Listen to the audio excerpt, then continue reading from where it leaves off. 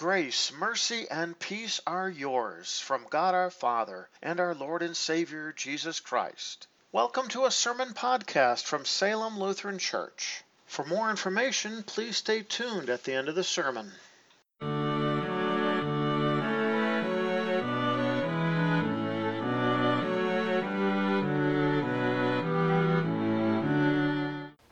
The Old Testament lesson for this fourth Sunday after Pentecost is found in the book of Ezekiel, chapter 17. This is what the Lord God says: I myself will take part of the tip of the cedar and plant it. From the topmost of its shoots I will pluck off a tender sprig, and I myself will plant it on a high and lofty mountain. On the high mountain of Israel I will plant it. It will produce branches, bear fruit, and become a magnificent cedar. Flying birds of every kind will live under it. In the shelter of its branches they will nest. Then all the trees in the countryside will know that I, the Lord, bring down the high tree and raise up the low tree, that I make the green tree dry up, and I make the dried up tree blossom. I, the Lord, have spoken, and I will carry it out. This is the word of the Lord. The epistle lesson is found in Paul's second letter to the Corinthians, chapter 5, beginning at the first verse. Now we know that if the tent that is our earthly home is destroyed, we have a building from God, an eternal home in heaven, which is not made by human hands. In fact, the reason we groan is that we long to be clothed with our dwelling from heaven. If we do indeed put it on, we will certainly not be found naked. To be sure, while we are in this tent, we groan and are burdened, because we do not want to be unclothed, but to be clothed, so that what is mortal may be swallowed up by life. Now, the one who prepared for us for this very purpose is God, who gave us the Spirit as the down payment. Therefore, we are always confident and know that while we are at home in the body, we are away from the Lord. For we walk by faith, not by sight.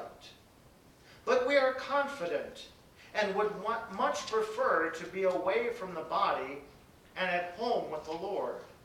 And for this reason, we make it our goal to please Him, whether we are at home or away. For we must all appear before the judgment seat of Christ, so that each one may receive what is due for what he did while in the body, whether good or bad. This is the word of our God. The Holy Gospel according to Mark chapter 4, beginning at the 26th verse. Jesus is speaking. He said, "The kingdom of God is like this. A man scatters seed on the ground, and while he sleeps and rises, night and day, the seed sprouts and grows, though he does not know how. The ground produces fruit on its own, first the blade, then the head, then the full-grown grain in the head. When the crop is ready, he swings the sickle without delay, because the harvest has come." Then he said, "To what should we compare the kingdom of God, or with what parable may we picture it? It is like a mustard seed, which when sown on the ground is one of the smallest of all the seeds planted in the ground. Yet when it is planted, it grows up and becomes larger than all the garden plants, and puts out large branches, so that the birds of the air can nest under its shade." With many similar parables, he continued to speak the word to them, as much as they were able to hear. He did not speak to them without a parable, but when he was alone with his disciples, he explained everything to them. This is the gospel of our Lord. Grace, mercy, and peace are yours from from God our Father, and from our Lord and Savior, Jesus Christ. Amen. The portion of God's Word for our consideration this morning, the Psalm of the day, which we sang earlier, we hear it in its entirety, Psalm 92. It is good to give thanks to the Lord, to make music to your name, O Most High, to proclaim your mercy in the morning and your faithfulness every night, with a 10-stringed instrument and with a harp, with a melody on a lyre. Yes, you make me glad by your work, O Lord. I sing loudly at the works of your hands. How great are your works, O Lord! Your thoughts are very deep. The senseless man does not know, and the fool does not understand this. When the wicked spring up like weeds, and all evildoers bloom like flowers, they will be destroyed forever. But you are exalted forever, O Lord. Without a doubt, your enemies, O Lord, without a doubt, your enemies will perish. All evildoers will be scattered. But you have raised my horn like that of a wild ox. I am drenched with fresh oil. My eyes have looked in triumph over my adversaries. When evildoers rise against me, my ears hear their defeat. The righteous will shoot up like a palm tree. They will grow tall like a cedar in Lebanon. Planted in the house of the Lord, they will shoot up in the courtyards of our God. They will still produce fruit in old age. They will stay fresh and green. Yes, they can proclaim, the Lord is upright. He is my rock, and he does no wrong. This is the word of our Lord.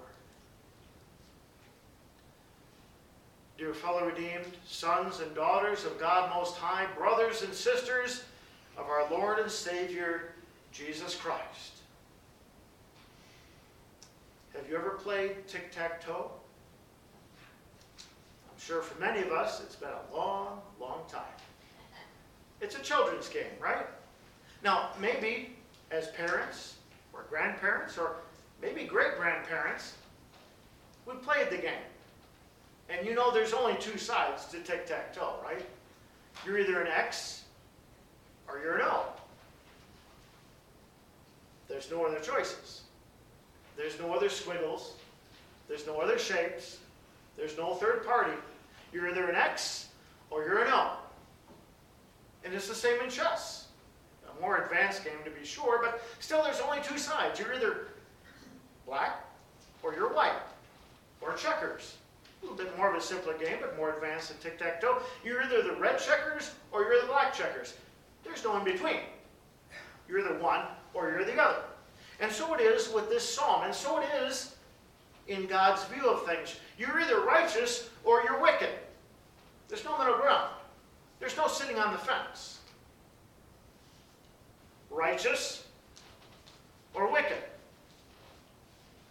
And in this psalm, and in all of Scripture, we see how God deals with the two sides. And there's only two sides.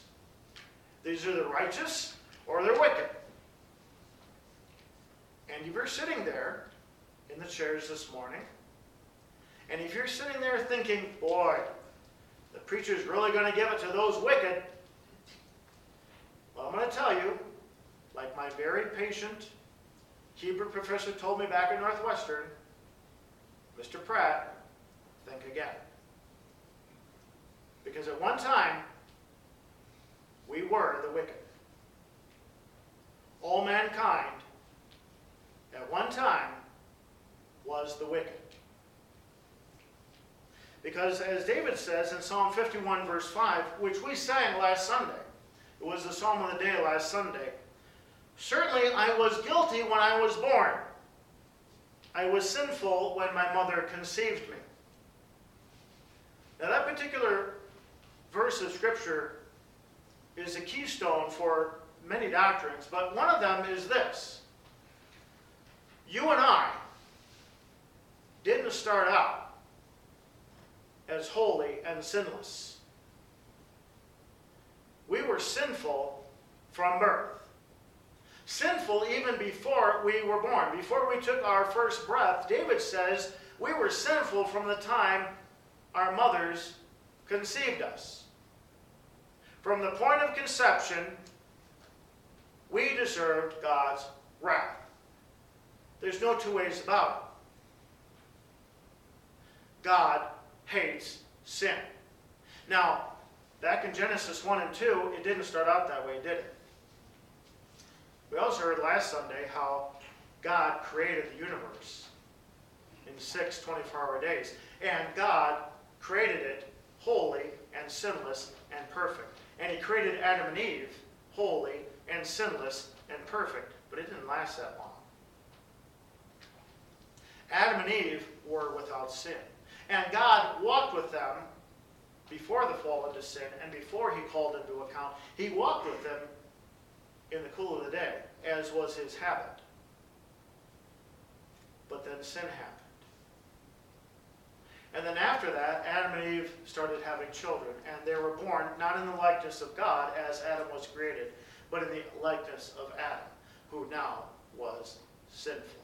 And every person born since then, except one, of course, Jesus, Son of God. But every other person, you and I included, are born sinful. We also know from Scripture the wages of sin is death. And if that sinful nature in us wasn't enough, and it is, we go through life every day heaping sin upon sin upon sin upon sin. A brief look at the Ten Commandments is all it takes to know we are not perfect at all. A simple look at the first commandment is enough to tell us that. You shall have no other gods. Now, I'm sure none of us here have an idol, a golden calf, an image of stone in our home that we bow down to. But that's not the limit of the first commandment. Anytime we decide for ourselves that our way is better than God's way, we are breaking that first commandment. We're deciding for ourselves, yep, I'm going to do it my way, not God's way. That's breaking the first commandment. And whether it be coveting or theft or hatred, which Jesus says is the same as murder, or sins against the sixth commandment, and how can you turn on the TV these days and be tempted and not be tempted to sin against the sixth commandment in some sexual way? We are guilty.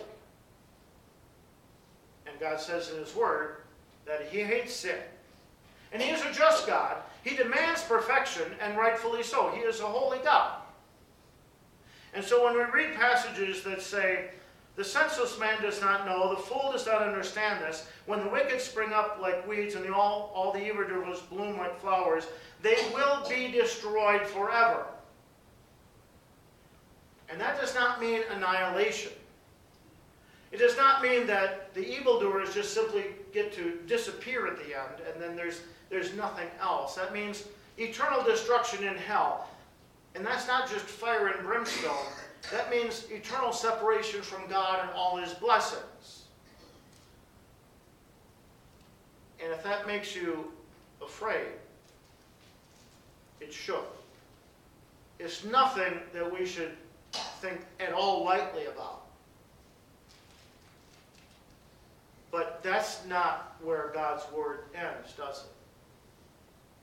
God just doesn't tell us about the dangers and the agonies of hell. And then just says, well, that's all I have to say. You're on your own. Goodbye. Because God deals with the wicked and the righteous. The Apostle Paul says, that is what you were. So how do we get to be the righteous? How do we get to go from wicked to righteous? Is that we just decide to obey God's law? Is it that we take a look at the Ten Commandments and say, well, I can live up to those and I will earn my way to heaven? No. It's not that. Because when we look at God's law, we see not a way to earn salvation. In fact, we see a mirror shining bright that shows us our sins. We look at ourselves in the view of that, and we see even our righteous acts. The things that we think are righteous are like filthy rags. The Scripture says that as well. And we despair. We say, God, have mercy on me, a sinner. In fact, we said it earlier in the service during the confession of sins. And in the front of our church, we don't have a symbol of the Ten Commandments, right? The 2 tablets of the law. But we have the cross. Because it's there on the cross that Jesus has paid that price which we could not. It's there on the cross where Jesus took all of those sins that we committed, and not just the 40 or so that are gathered here in this small building in Colorado Springs, but the sins of all people of all time, even those who don't even know Jesus. Even though those that we might call the so-called wicked outside of these walls, those that don't even know Jesus, he took those sins upon himself, upon that cross. And he paid that price that we could not. He lived that perfect life that we could not. And by faith, his righteousness is ours. In fact, the Apostle Paul says, concerning that righteousness that God demands, because God still demands that righteousness. The Apostle Paul says, but now, completely apart from the law, a righteousness from God has been made known. A righteousness not from us, but from God has been made known. And it's apart from the law. It's not by keeping it. And he goes on, he says, the law and the prophets testified to it. The Old Testament, the law of Moses and the prophets, Genesis through Deuteronomy and the prophets, the rest of the Old Testament. This righteousness from God comes through faith in Jesus. To all and over all who believe. Goes on, in fact, there is no difference because all have sinned and fall short of the glory of God and are justified freely by his grace through the redemption that is in Christ Jesus. We're all declared not guilty by the blood of Christ. The Father looks to the Son, and for the sake of the Son declares us not guilty. Oh, we have sinned. It's not as if God is a doting old grandfather that says, oh, well, what are you going to do? I mean, they're kids anyway. I mean, what do you expect? Oh, they're fine. And just kind of, if I had hair, rustles our hair and says, oh, it's all right. No, it's not like that at all. But God looks at Jesus and his righteousness and his blood shed on the cross. Remember, the wages of sin is death, and looks to his death, the Son of God, and for his sake looks at us and all who believe in him through faith says to us, not guilty. And through faith, that benefit is ours. And that faith is ours through the work of the Holy Spirit. Last Sunday, we had the benefit of witnessing a baptism, where that little child brought to the font, and through water and the Word of God, the Holy Spirit creating faith in that little child. And every Sunday, we have the Word of God, the Holy Spirit working through the Word, creating and strengthening faith in us. And this Sunday, we have the Lord's Supper. Through the bread and the wine, we receive the body and blood of Christ, and the Holy Spirit working through that sacrament, strengthening that faith in us. That's the faith that clings to the promises of God, which receives those blessings of God. It receives that salvation of God. And then we declare, along with the psalmist, the righteous will shoot up like a palm tree. They will grow tall like a cedar in Lebanon, planted in the house of the Lord. They will shoot up in the courtyards of our God. They will still produce fruit in old age. They will stay fresh and green. Yes, they can proclaim, the Lord is upright. He is my rock, and he does no wrong. Yes, the Lord is our rock, and He does no wrong. How deep are your thoughts? Very deep. Could we have figured this out on our own? Would we say that this is a fair exchange? That we have done nothing to deserve this? That Christ, the Holy Son of God, has done all that purely out of love for us? And we should reap all the benefits, having done nothing on our own? I mean, if we were to enter into a business contract like this, in our earthly life, we would say, well, that's not really quite fair. But that's love. That's God's love for us. How deep are God's thoughts? But since the creation of the world, He decided He would do this. Since before the creation of the world, He knew a Savior would be sent to save us. And He has done that. So how do we learn about this? And how do others learn about this? Because we know not everybody knows about this. We know there are still plenty of so-called wicked out there. Remember, there's only two types of people in this world. There are the righteous. Thankfully, the Lord has come to us. We didn't go to Him. He came to us. Through the water, through the Word, through the sacrament of the Lord's Supper. But how do the rest find out about it? Jesus says, "Go and gather disciples from all nations by baptizing them in the name of the Father and of the Son and of the Holy Spirit, and by teaching them to keep all the instructions I have given you." Jesus says, go. Go and make disciples of all nations. Reach out to other people. Where does that start? It starts in the home. Today is Father's Day. A wonderful day when we take a moment and we thank those who have raised us. A couple of months ago, we had an opportunity to thank the mothers that have raised us. And today, I'm going to take a moment to talk about fathers. And the Lord talks about the responsibilities that fathers have. And I'd like to take a look at one particular verse in Ephesians. It says, "Fathers, do not provoke your children to anger, but bring them up in the training and instruction of the Lord." Where does this all start? It starts in the home. Fathers, do not provoke your children to anger.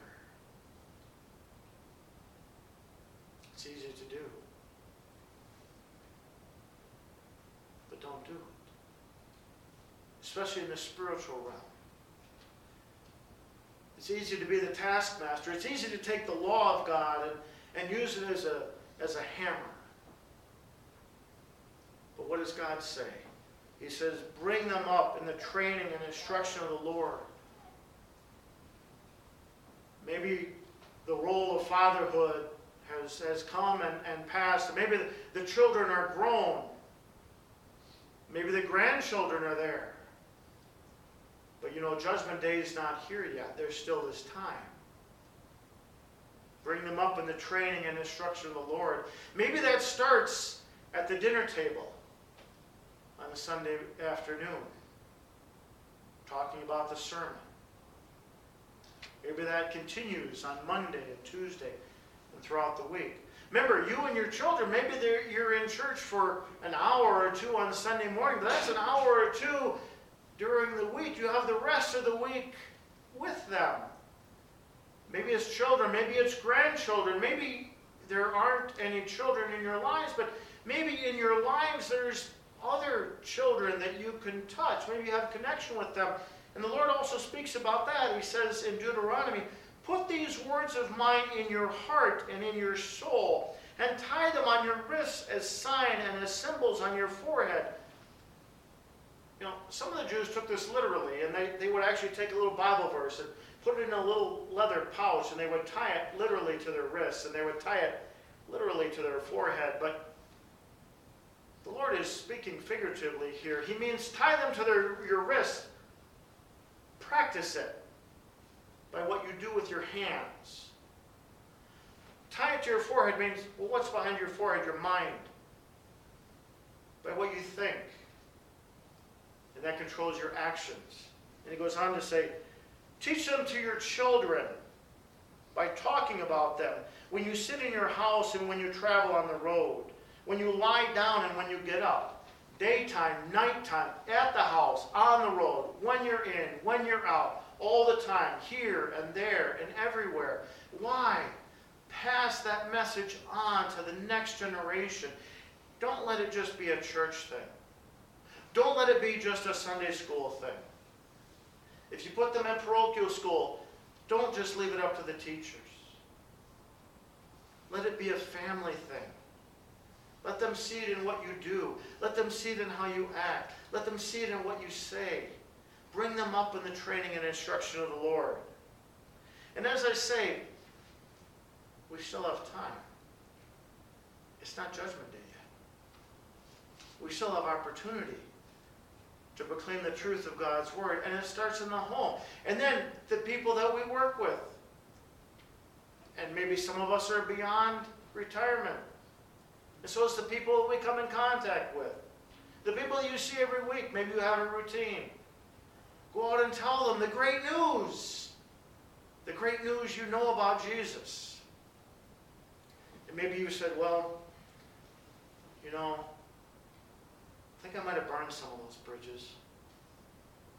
You know, I think maybe the way I've thought of those people and the way I've acted towards those people, maybe it's too late for that. You know the story of Jonah? I think we all grew up knowing the story of Jonah, you know, the guy in the whale. And I think sometimes the story of Jonah for us is kind of ends when Jonah gets, you know, he's spat out of the whale. And that's kind of it. We kind of know the story of him in the whale, but that's kind of it about Jonah. One of my favorite verses of the book of Jonah is actually after that. It's a very short verse, and it's easy to overlook, but I'm going to just recount the story of Jonah for you really quickly. Jonah was told by God, go to Nineveh and preach to them the word of the Lord. And Jonah said, no. Because Jonah did not like the Ninevites, and the Jews did not like the Ninevites because they were not nice people, the Ninevites. They were enemies of the Jews, and they were what you would consider the wicked. You know, they didn't know the Lord, but the Lord had a plan for them. He wanted them to know about Him. And He was going to send Jonah. And Jonah said, no, I'm not going to go up to Nineveh. I'm going to go the other direction. And I'm going to get on a boat. So Jonah got on a boat, and it was a terrible storm. And the people on the boat drew lots, and they decided it was because of Jonah. And so they threw him overboard. And the big whale, the big fish came and swallowed him. And he was in the belly of the whale for 3 days. And then the fish spat him up on shore. That's usually where our Sunday school lesson ends, right? But then there's chapter 3, verse 1. And this verse is really easy to overlook. Because it just simply says, then the word of the Lord came to Jonah a second time. That's all the verse says. Easy to overlook. But I want to focus on this verse today. I want to spend a little bit of time thinking about this verse. Because Jonah said the first time, no, not doing it. Not going to Nineveh. That's your plan, Lord, but it's not my plan. And Jonah was very upset with the Ninevites. But notice what God said. God wanted Jonah to go to Nineveh. God wasn't done with Jonah. The word of the Lord came to Jonah a second time. You see, God wasn't done with Jonah. God didn't say, I'm going to find somebody else. Clearly, Jonah doesn't want to go. I mean, I had to save him with the belly of the whale and all that, and it could have ended at chapter 2, and that would have been the end of the book of Jonah. But God said, nope. Jonah, I'm coming back to you, and God came to Jonah personally a second time. Why? Because God's plan was to take that message to the Ninevites. And this time Jonah went. He was still angry, and the rest of the book of Jonah shows that Jonah was still angry at the Ninevites. But he did go and preach. And my point is this. It's not Judgment Day yet. And if you think you burned the bridges, maybe somebody even close to you, maybe some of you thought, well, I really kind of messed that up talking to them about Jesus. Remember Jonah. Remember the fact that God even went to Jonah a second time. And there's still time to proclaim the word of the Lord. There's still time to go to those that maybe don't know about Jesus, to tell them about their Savior, to tell them that they have a loving God who has died upon the cross, even for them, yes, for them, and who has saved them. And as you proclaim the word of God to them, the Holy Spirit works through the word and creates faith in their hearts. And remember what Jesus said in the gospel. It's like a man sowing seed. He goes out, he sows seed, and he doesn't think about it. It means he doesn't go and he worries about it, what's going to happen. He goes out and he sows the seed. He goes home and he goes to bed. And day and night that seed grows, because it's God that gives the growth. And we're out there sowing the seed. Go back. Go talk to them. It's not Judgment Day yet. God will deal with the righteous and the wicked. God will deal with the wicked very harshly. Those that don't know Jesus, this psalm talks about that. He says they will be destroyed forever. But there is still time. Go out and preach the word. Go out and tell others about Jesus. So that at the end, on Judgment Day, more and more may be gathered into the glorious paradise of heaven. And then we all may gather together and say, "The Lord is upright. He is my rock, and he does no wrong." Amen. May the peace of God, which surpasses all understanding, keep your hearts and minds in Christ Jesus. Amen.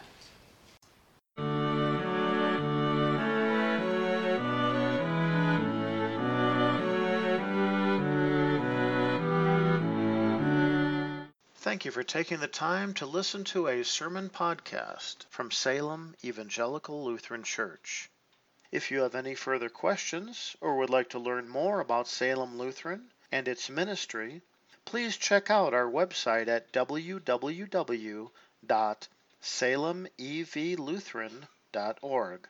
Once again, that is www.salemevlutheran.org.